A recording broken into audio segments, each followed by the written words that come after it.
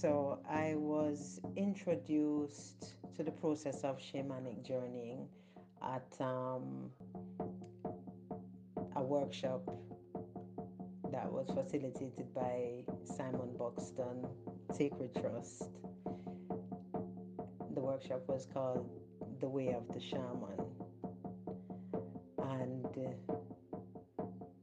oh, I enjoyed remembering, reconnecting to my ability to transcend the realms, the worlds. Yes, that expansiveness. Um, yeah, expansiveness. That accessibility, you know. It's hard to bring down to words, you know, all that I enjoyed and still enjoy it, yeah. The expansiveness, the pure freedom and power, you know, energy, power meaning energy. Um, that journeying amplifies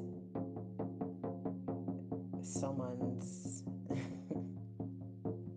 creates. What were some of the things that I found challenging when in shamanic journey? Initially, like the very first journey I did of the lower world comes to mind first. The idea of going down into the earth.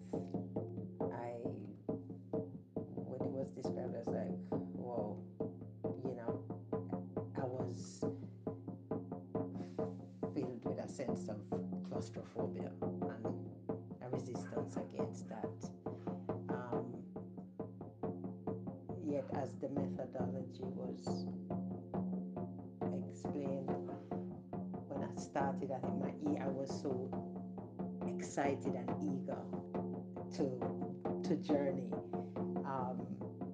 When the drumming started, I, was at my place of going down my Axis Monday, and I was just like, how am I going to do this? And then I just got an idea of making a big hole and throwing a slide down there, and whoop, I just went. Um, and then to go journey to the upper world again, I was like, how am I going to get up there? But I was eager, I was excited, and that energy within me, the passion, you know, as to again, as soon as the drumming started, I was like, all right, how is this gonna work? And I focused on my intention, and I just kind of let go. I just trusted, and I was suddenly aware of being able to go up on the beat of the drum, and that's what I did. So yeah, those were two of the initial challenges, and then interpretation. At I would be fascinated by the journey, but just to trust the sense of wasn't able to just trust the sense of my intuition, immediately, all the time. There were some things where and times where it was just, yeah, I knew. The mind tends to want to intellectualize things and to obscure, make it smaller than it is, or more distorted. Like it creates more confusion trying to figure the things out. And So learning to release the mind, I suppose, and to allow myself to trust the intuition, trust the knowing. Yeah, that's those. I suppose those three. Yeah. How did I get into drumming? I got into drumming after doing my first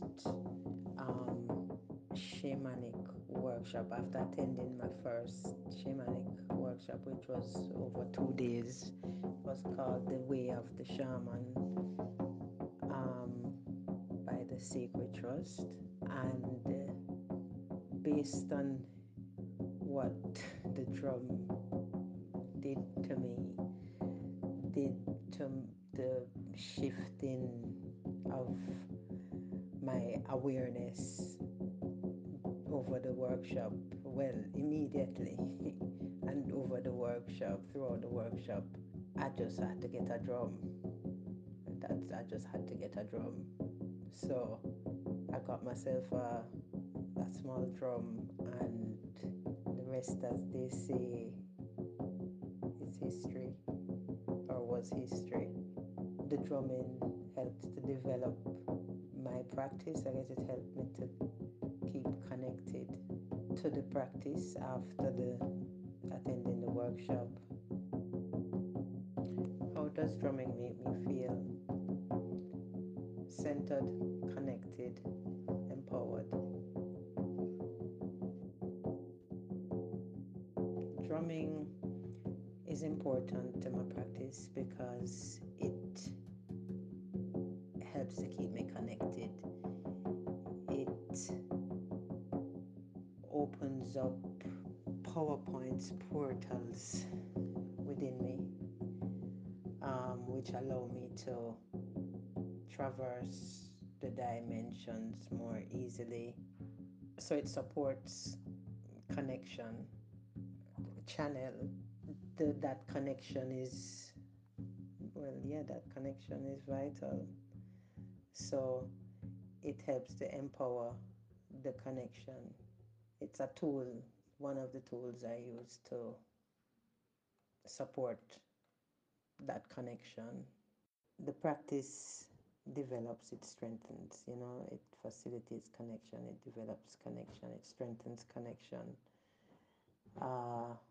So the connection becomes increasingly present, and is always in development.